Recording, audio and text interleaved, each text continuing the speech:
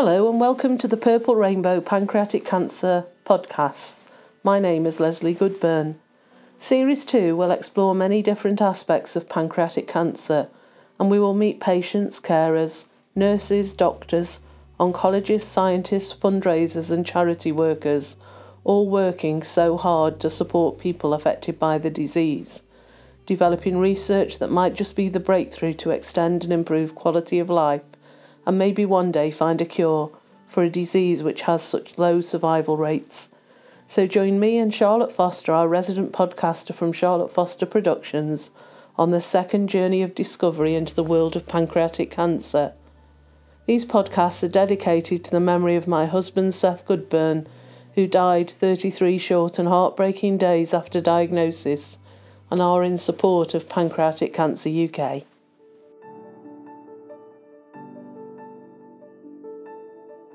Here we are then, the second episode of Series 2 of Purple Rainbow Pancreatic Cancer Podcasts.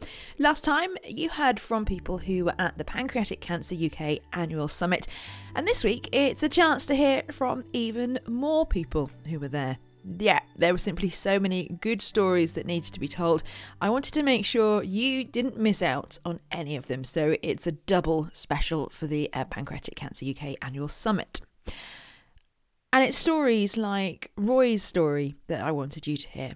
Roy, he spoke to me about what it's like to be a survivor of pancreatic cancer. My symptoms started with vague pain in the abdomen area, vague constipation, diarrhea, very obscure symptoms. And so I went to the doctor in the October and said, I've got this tummy pain, and he examined me very thoroughly, put me on the bed, lifted my shirt up, pressed and prodded, and said, I think you pulled your tummy muscle. And of course I was only too pleased. I rushed out the surgery, happy, but then it came back about the November, December, still these vague symptoms. Went back in the January and I said, I'm still not right, got this. And they said, oh, we think you got IBS. And I thought, I've never had any stomach problems in my life, but she gave me medication for IBS. I took them for 2 days, felt awful, packed them up and thought, that's not right. Anyway, thankfully went back in the February, the third time, and the doctors do talk of 3 strikes and then they do some action. And thankfully they got the right one who said, oh, I'll send you for some further tests. And there was at that time a fast track system for anyone over 60 for colon cancer, and I'd just turned 60 in January. So I was lucky to fit the criteria and be put on this. He said, I'm not saying you've got colon cancer. I said, I don't care what I've got, just find it. So anyway, I got sent for colonoscopies, then eventually the CT scan, and then that found the tumour on the pancreas. What was it like getting the diagnosis? Obviously it's been a long journey to get there. Was it a relief in any way, shape or form, or was it really scary? Yeah, I suppose it's a relief to know what it was, but it was really scary at the same time when the consultant said, we sat down, my wife and I, and he said, we've done the CT, we've seen the shadow. He said, we don't fully know, but there is a shadow on your pancreas, and we just froze on that. I think, you think that's it. I'm on my way out. When they talk of shadows, they don't say tumours or whatever. And we just sort of. He said, and then because I was at my local hospital, he says, but we don't deal with it here. So don't worry, we'll send all this off to a specialist centre, and someone will be in touch in due course. And I think you've just given me the most earth-shattering news ever. And then I'm expected to, my wife and I both picked ourselves up, shook his hand and said, thank you very much. Typical British sort of thing, stiff upper lip, walked out the door, and as we closed the door behind us, we both fell about crying. The nurse who had taken us in and came out with us took us into a side room to get us a cup of tea, and our whole world caved in sort of thing at that stage. It's frightening, scary. And you're told that news and you're left out there with no support, you're just waiting to hear that thing. Because my family were on the case and were trying to chase it, find our contact, and we did eventually find a specialist nurse at the local hospital who said, oh, don't worry, I'll go to this MDT meeting, as they call it, this multidisciplinary team. And she was our go-between, and but we had to constantly chase her and phoning, sending emails, leaving messages, saying any news, and eventually she said, oh, we think they're okay to operate and you'll be hearing from the Royal Free. But again, it's like, you'll be hearing, don't worry, and of course you're worried to death, you want to get things moving quickly. So yeah, it was a real, for me, all the family, it was a real torrid time to go through. But thankfully we did get to the Royal Free, we did get approved for surgery, had the surgery, followed by the chemo, and here I am 5 years later, sort of thing. Yeah. How does it feel to be here 5 years later? Did you think that this would be the case, that you would still be around in 5 years? No, never for 1 minute thought, when you come out of that major surgery, 10 hours surgery, and when I woke up, I say I had more lines coming out of me than London Underground, sort of thing. And the feeling of that, and then going through 6 months of chemo, which I really struggled with, and in my mind I'm thinking, oh, that's the cancer winning the battle, that's why the body's not taking the chemo. It's all those tricks in your mindset, and thinking, I'll be lucky to see Christmas, but the chemo ended in the December. Thankfully I did see that Christmas, and I've since seen 4 others since there. So I'm really shocked and obviously pleased that I'm here and going strong. Obviously you always know it's around the corner, but you have to put that to the back of your mind to try and live your life, don't you? So enjoy every day. Yeah. I was going to say, what would your message be to people who are listening to the podcast today? It would be enjoy every day. You just never know what's round the corner, and try and keep as positive as you can. I know I'm one of the lucky few. That's why I try and do as much for pancreatic cancer to help other patients, other people that are coming up behind me, going through the same fears, emotions, worries that I've been through and maybe still go through. But we will try and help each other. So my name's Karen Stead, and I come from Wakefield in West Yorkshire. I was diagnosed with pancreatic cancer in 2010. I became a member of the Patient Carer Board with PC UK probably about 5 years ago now, and I also set up a support group called PanPals Yorkshire for pancreatic cancer patients anywhere in Yorkshire. What was it like for you being told that you had pancreatic cancer? When I was first told I had pancreatic cancer, I'd actually been going backwards and forwards to the doctors for over 9 months. So when they actually said, oh yes, we think there is something wrong with you, after being told I hadn't got pancreatic cancer, you look a little bit yellow, so yes, there is something. Getting told you got pancreatic cancer, we'd never heard of it, and we didn't really know what the pancreas did, apart from diabetics are affected when they have problems with pancreas. So it was a total shock. And then your thoughts automatically go to your family, your children, your parents, your sister, and how my poor husband was going to have to break the news to them. But yeah. And then when you start looking at the statistics, which I shouldn't have done really, and again, when your consultant says, if you get to a year, you've done well. If you get to 2 years, that we didn't tell the children that at all. So yeah, then it hits home. 9 months then it took you to get a diagnosis. What was that like for you? Was it frustrating? What was going through your mind in those 9 months? Did you know something was wrong? I knew something was wrong, probably for over a year. Stomachache, backache, feeling sickly, awful pains across my abdomen twice, being told it was indigestion. I knew there was something wrong, but the GP just said maybe I was feeling sorry for myself because my husband was working away. My daughter had just moved away, and actually maybe I should think about moving to the country and growing vegetables may make me feel a lot better. I thought, don't think so. So you went from being told to grow some vegetables to a pancreatic cancer diagnosis? Yeah, pretty bad, but fortunately I was able to have surgery. But then afterwards there was lack of support there. When I came out of the hospital, I couldn't find anybody to talk to who'd gone through it. The hospital couldn't give me details of anybody to talk to due to confidentiality reasons. So it was hard. So when I felt strong enough, I decided I would try and set up a support group which is hugely successful, and the hospital actually give the leaflets out. The surgeons advise people to come along, and two of the surgeons have actually been along to the meetings and asked our advice on things, which is lovely.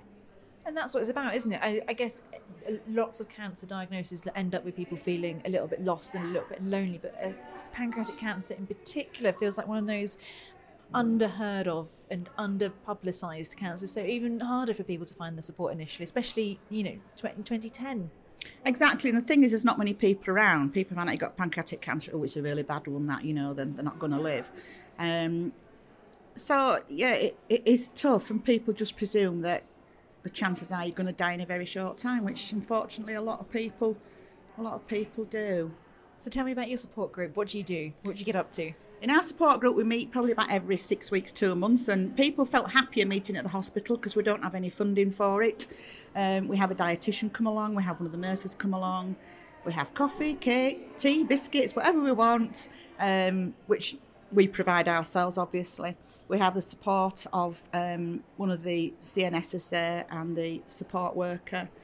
And we just talk about our problems, get people in different stages of the illness. Some are operable, some aren't operable, some are near end of life. But we just all support each other. It's not all doom and gloom. We have a good laugh. And we have get-togethers every so often as well, out of the hospital environment, which is really good. Do people look up to you then as like a big sister almost, do you think? Last week, it's International Women's Day, which I actually don't agree with. I actually got told I was an inspiring woman. I think my husband and children will probably call me something else. But yeah, people do. And now a lot of the medical profession as well, they actually contact me, which is good. And how does that feel? You're at home, your phone goes and they're saying, oh, we want to talk to you. It feels good, but I still feel guilty that I'm still here. I know that might seem strange, but if it wasn't for people like me to be here, to make contact with other people within the charity, we all work as a team and get out there and shout about it. What would you like to see change? I know you said there's lack of support. If you could wave a magic wand and fix one of the problems around people with pancreatic cancer, what would it be? It would be to diagnose earlier. Believe your patients. Don't be a GP who just thinks, it's this, that or the other. Believe your patient, get them tested. And I was lucky I was treated from diagnosis to surgery within 10 days. But again, treating people in time and finding an actual chemotherapy that will work. And that's difficult, isn't it? It is, yeah, it's very difficult, as we've heard today. A lot of research going on, which is great, all these young, inspiring people. So it's wonderful.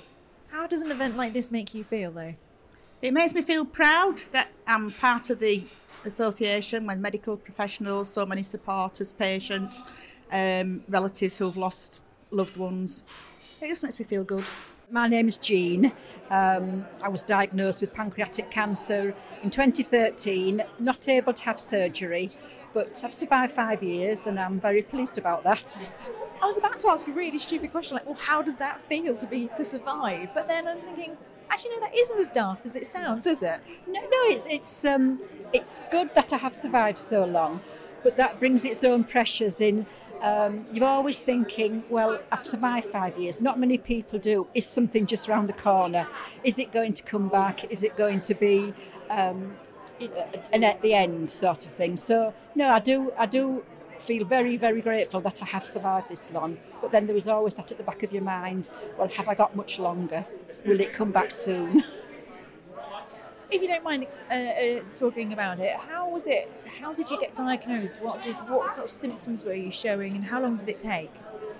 I was first diagnosed very quickly because I think mainly down to the fact that I'd been taking lansoprazole for about a year, which had been brilliant. But then it stopped working, and then I started having the back pain, not the normal back pain you get with backache, the specific back pain. And I went to my doctor. And I saw a locum, and I thought I was very fortunate there because she was obviously very thorough, and she sent me for the endoscopy first of all and then the CT scan. And I did speak to my own GP afterwards, and he admitted that he probably would have just said take 2 lansoprazole. So I may not have been diagnosed at stage 1, which I was. So that is very, very fortunate for me. Someone was looking down on you, weren't they, that day? I think they were that day, yes, certainly, yes. You're here now, so how have the last 5 years been? I know you sort of said you kind of wake up every day and go, what's going to happen next? But what have the last 5 years been like for you? I don't think about the diagnosis very much now. I've accepted that, yes, it will come back at some stage, and it may happen very quickly, and that from the new onset symptoms, I may go downhill very quickly. But I try not to think about that as an everyday occurrence. I just think, well, yes, I'm here today. What have I got to do today? Who have I got to see? I've got lots of friends and lovely family and grandchildren. So really, that's what keeps me going. And of course, the fundraising and the awareness stands I do, that all keeps me going. If I've got to die of it, I would rather help someone else so that they don't have to die of it. What a great attitude to have. That's fantastic. So tell me a little bit about the fundraising you do. I've done all sorts of fundraisers. I started off with the walks, but I'm afraid I can't do that anymore. My latest one, I did my birthday as a fundraiser last year. Raised quite a lot of money for that. And then my big challenge was in November, when it was Awareness Month, when I held a snake, and I was terrified of them. But I raised a lot of money for that, so I was really pleased. And I do the lighting up of Clifford's Tower in York every year. So hopefully that will continue, and I'm trying to get other things lit up again this year. But I have got a surprise fundraiser this year, which hasn't been announced yet. There's been a lot of work behind it. So, yeah. I can't wait to find out. What's been the best one that you've done then, the most fun fundraising? Oh, I think the birthday last year. We had a wonderful wonderful evening, but I had lots of support from friends and family, but lots of support from businesses in York, and it's been a big tourist town. Lots of attractions gave tickets and everything, so that was fun. It was a wonderful evening, but I did enjoy the snake in the end. At least I'm not frightened of them anymore. And you're clutching a box. What's inside this box that you're holding? It's my Star Award for my fundraising and awareness that I've been doing. It was a wonderful surprise. I did know that I'd been nominated, but I didn't for one second think I would win. So I was really pleased. It's an honour to work with Pancreatic Cancer UK to do the awareness and the fundraising. So how important is it that you do the fundraising and the awareness? Because the awareness is almost as important as the fundraising, isn't it? The awareness is very important. So when I was first diagnosed, I knew nothing about pancreatic, or even the pancreas, apart from that it did something to do with insulin, but I knew nothing. So I had to work through and find out myself about all this. And there's far too many people who have no idea what pancreatic cancer is, and there's certainly no idea what a big killer it is. So raising awareness has been great. It's met lots of lovely people, and really, I don't think there's anybody in York who hasn't heard of pancreatic cancer. And that's down to you? Well, yes, partly down to me, yes. My name's Lynn Quigley, and I'm the Community Coordinator in the North West for Pancreatic Cancer UK. So a Community Coordinator is someone that will go out into the community and they'll represent the charity and, very importantly, be there for patients and carers and supporters. It's a very varied role, and one which I'm exceptionally passionate about. You're almost like a big sister, aren't you? or an aunt. I think I'd like to be there just as a support in whatever guise that may be. Hopefully a friendly face, just to be able to guide them in the right direction. People sometimes come to me that are so lost, absolutely no idea where to go for help and support. And it's also having that knowledge of what's available even outside of the Pancreatic Cancer UK remit. For example, I often signpost people through to visiting the local Maggie's centres where they can go for relaxation and advice, and also Macmillan information centres where I'm based quite a lot as well in different hospitals. They're there for the very practical things like a finance review, making sure they're getting all the benefits they're entitled to, which is equally important as well. But whether I'm an agony aunt or whether I'm a sister, most importantly, I think I'd just like to make sure that people know that I'm there, and that more importantly, even still, that the organisation's there for them, and they're just hell-bent on making sure that they make the difference and hopefully make things easier in any small part for them on their journey as well. So Yeah. When you applied for the job, what did you imagine it would be like? Anything like it is? I was so lucky and so excited to get the job because it was a relatively new role. So literally it was about making it your own.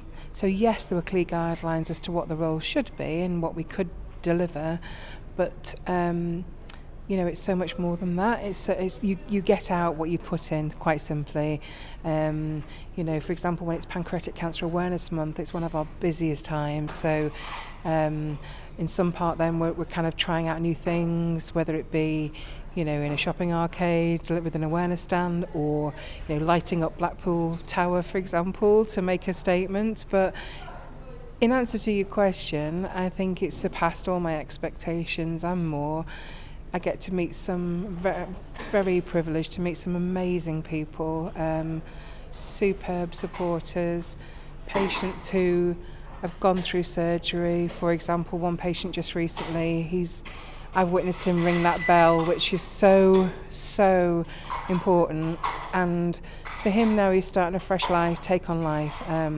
But he's also looking to support us to raise awareness, and he has. And I'm constantly inspired every day. So, yeah, very grateful. Thank you. I bet it doesn't feel like going to work sometimes either, does it? You know how people say, I dread Monday morning. You mustn't. No, not at all. I think the week's so varied as well. So because I cover the 5 counties in the northwest, I could be up in Cumbria, down in Cheshire, and then at home doing some research work or making appointments and engaging with health professionals. Again, another part is to go out and deliver talks, so I could be one week at a rugby club, or I could be the other week at another club, a Women's Institute club, giving an awareness talk about symptoms. And I hear they're very similar, rugby clubs and WIs. I could not divulge that. I couldn't share that insight. But yeah, Rotary as well, they're super supportive. They're enabling us to go to their different meetings and just share information and make people more aware of the symptoms and such. And a lot of our corporate fundraisers do the same, through our occupational health teams. They'll have us go in and do an awareness talk. The more people are aware of the symptoms, the better. We're not there to scare people, we're just there to make people aware, and it's hugely important. So yeah, my week is exceptionally varied. I think, one of the most rewarding, scarily enough, was stood at a Moorfields train station when it was Pancreatic Cancer Awareness Month last year, and the amount of people that just wanted to know more. And I just hope in part that at least, somebody will benefit from that and pick up on symptoms if they are in that situation and get diagnosed earlier. That's the most important thing. My name is Lynn Walker. I am the current chair of the Board of Trustees of Pancreatic Cancer UK. And a survivor of pancreatic cancer. Yes, indeed. 2019 marks my 10th year. Somewhat surprising, but I'm still here. So, Lynn, what made you get involved with the charity? Well, I was diagnosed in 2009 and ill for a very long time. And when I sort of came back to being me, it was clear I couldn't go back to work. But I have certain skill sets, and I felt strongly about what had happened to me. And it sounds like a cliche, but it's true to say I just wanted to contribute and make a bit of a difference for other people who found themselves in my situation. So I applied to join the Board of Trustees of Pancreatic Cancer UK, and I did finally join the board in 2015. And as a survivor, the trustee board felt it would be very useful if, as a survivor, I'd be willing to take on the role of chair. And I'm honoured to fill that role now. So that's how I came to be involved. And what is it that you do then as chair? What does that role involve? Okay, well, it could simply be turn up once a quarter, read the papers, chair a meeting, say thank you very much and leave the building. But that is not how I see the role, and I don't think any decent chair should. But so, yes, there is the mechanical side of it. So there's the business side of it, if you like. The trustees meet quarterly. That's very important. and the Finance Committee meets quarterly too. So there are 8 meetings a year. That's before we start anything else. But essentially the Board of Trustees is responsible for the governance of the charity. So we answer to the Charity Commission, if you like, and we take our governance responsibilities very seriously. We want to run a good charity in every respect. Being a survivor, though, of course, I've got lots of interests in supporting different aspects of the charity's work. So when I can, I join fundraising efforts. I've done 1 or 2 of those myself, and that's been quite fun. I go along and meet people who've been very kind to give us large sums of money. And that's a nice part of the job, obviously. With a particular skill set from my professional life in education and training and related things, I'm able to contribute by chairing our summit each year, which is a job I love doing, meeting people and helping that day. And I do that on a couple of other events during the year. So I probably give the charity 2 days a week, or the equivalent, roughly. It's quite a lot, but it's not forever, and there'll be a time when it's appropriate to stop. How has the charity moved on and developed over the time you've been around? Oh, well, I guess one important way in which we've developed is we've been able, with our wonderful supporter base, to raise more money. And when we raise more money, we can do more good work. So we invest $1 million a year in research. We run an ever-growing support line for people who find themselves in the desperate situation of getting a pancreatic cancer diagnosis. And I know how much people value being able to talk to a support nurse because they're real experts. And we advocate. It is an awful disease with terrible survival rates. And it needs shouting about. So we are advocating wherever we can. I won't say we're making a nuisance of ourselves, but we are getting out there and into people's email inboxes and into meetings and asking the difficult questions, because we should. So all that. I guess each year that comes, we do more of that because we're very generously supported by people who do everything from baking purple cakes to selling mugs to running marathons to, shaving their hair, dyeing their hair purple. You name it, people think of it. It's just brilliant. So, it might be 30 quid, it might be 30,000, but every penny helps. And it truly is, isn't it? Every single penny does help, doesn't it? Because I think some people worry that they can't give enough. Yeah, well, you can never give enough, because in order to deal with a cancer like ours, we need multiple millions, and nobody's got it. So, I would say every penny counts, because, if you can give a £5, we can put that to good use by, perhaps, posting something on social media, paying for an hour of somebody's time or half an hour of somebody's time or whatever it takes to do a job, an aspect of something that draws attention to the cancer.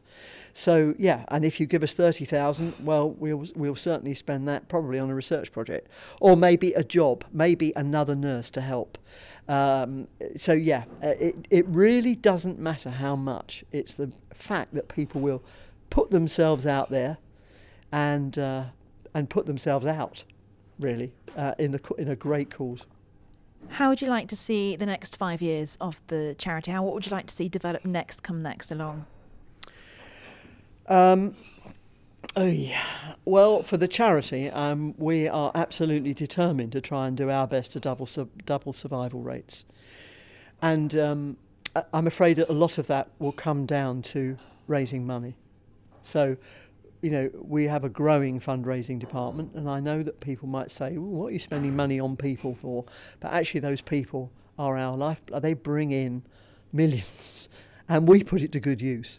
So we've got to go on raising money, and that's something that we're very committed to as a charity.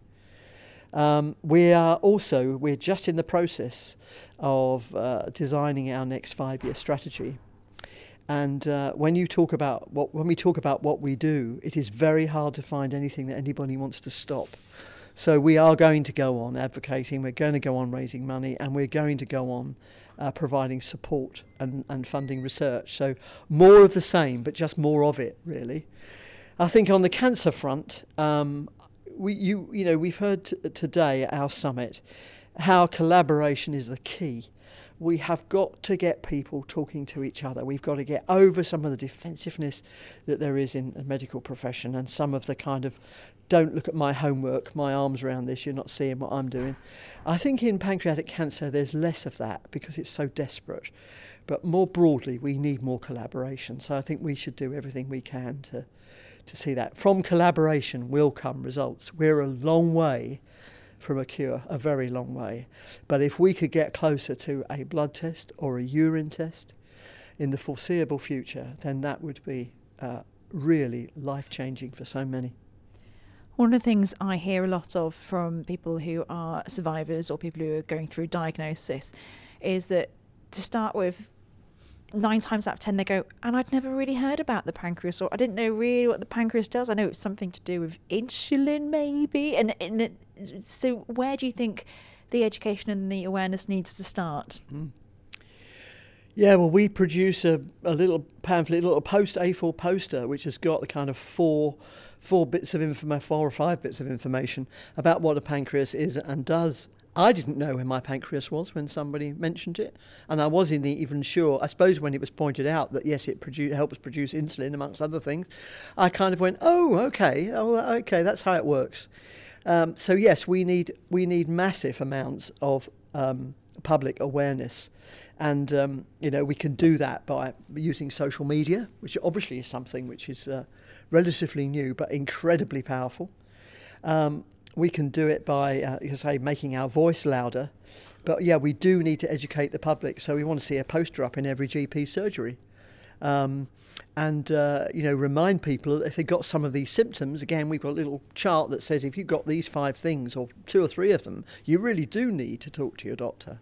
So yeah, there's plenty to be done on that front, absolutely. I just think as a human race, there are very few people who really understand how their body works until it doesn't. I think you're very right there, completely. It might just take it for granted. My dad had a stroke when he was 51, I was 17, or just turning 17 at the time. And one of the things both of us did, because I very much take after my dad in this sense, I learned a lot about how the brain works, how the blood works, and all of that. And my dad's reaction to it was, right, I'm going to learn that side of things. Funnily enough, my sister became an occupational therapist as a result of this. But I think that you're right in saying that people carry on until you need the sort of the bit back, don't you? Also, people always say support. They just want some support, and I keep hearing how well Pancreatic Cancer UK does with the support groups, the support lines. Yeah. How important is it, do you think, as somebody who's been there and done that? Oh, I feel absolutely passionate about it. I really do. When I was diagnosed, a young doctor sat there with a blank sheet of A4, drew out a map of my innards and told me the bits I wouldn't have anymore. And thank you and goodbye. And that was it. Bless her. I mean, no, that's just how it was. There wasn't a helpline, there wasn't any information. It was only later on. And, I am well educated, highly qualified person, completely and utterly at sea. So I understand really well what it's like. You just feel like you've been hit by a sledgehammer. Anybody who's had a serious diagnosis feels the same. But when they say pancreatic cancer, your first thought is, oh God, I'm going to die. So yes, I feel passionately about it. We produce a whole range of information which is really accessible, and it's been written with patients and carers in mind, but also with their help. So actually, even the NICE guidelines are written in English that I can understand, certainly. Things like that are absolutely vital. And we've mentioned the support line earlier on. I am very committed to the charity developing that service further. I do want us to see more. Demand is growing all the time. So, we've obviously got a message out there. We need to try and meet it. So, I think that's one of our very important functions. As well as, people, when people say, people I've been talking to today, they sort of mention about support and how important that is. also I keep hearing the word hope, and certainly in the previous series of the podcast, hope was the strong theme that comes through. Yeah. How important do you think hope is, and do you think there is hope? I think it's very important, and yes, I do think there is. I mean, lots of what you hear, I would say, relates to the experience I had 10 years ago. So there are some things that still aren't very good, and you could get very depressed about it. But actually, there are so many other things that are going on which do offer opportunities and hope. There's so much research which is looking at things that have been successful with other cancers. And although pancreatic cancer is a very specific and very difficult cancer to deal with, people are out there working really hard to say, that worked there, this worked here, that worked. Can we get that together? And that's a movement that's fairly recent, and I do think, momentum is important, and I do feel that there is a momentum. I think we are, as a community, stronger with a voice now that as today has illustrated again. We've heard from the guy who's leading the cancer element of the NHS plan. Yes, we've got a voice in there. We have been heard. I've just talked to him again, and he's made the point. The first person almost through the door when he got the job was Diana, our chief exec. Fantastic. Let's keep that going. So yeah, there is hope. You've got to believe it. And if you look around the room today, there are lots of people who've had cancer and are still alive and living good lives.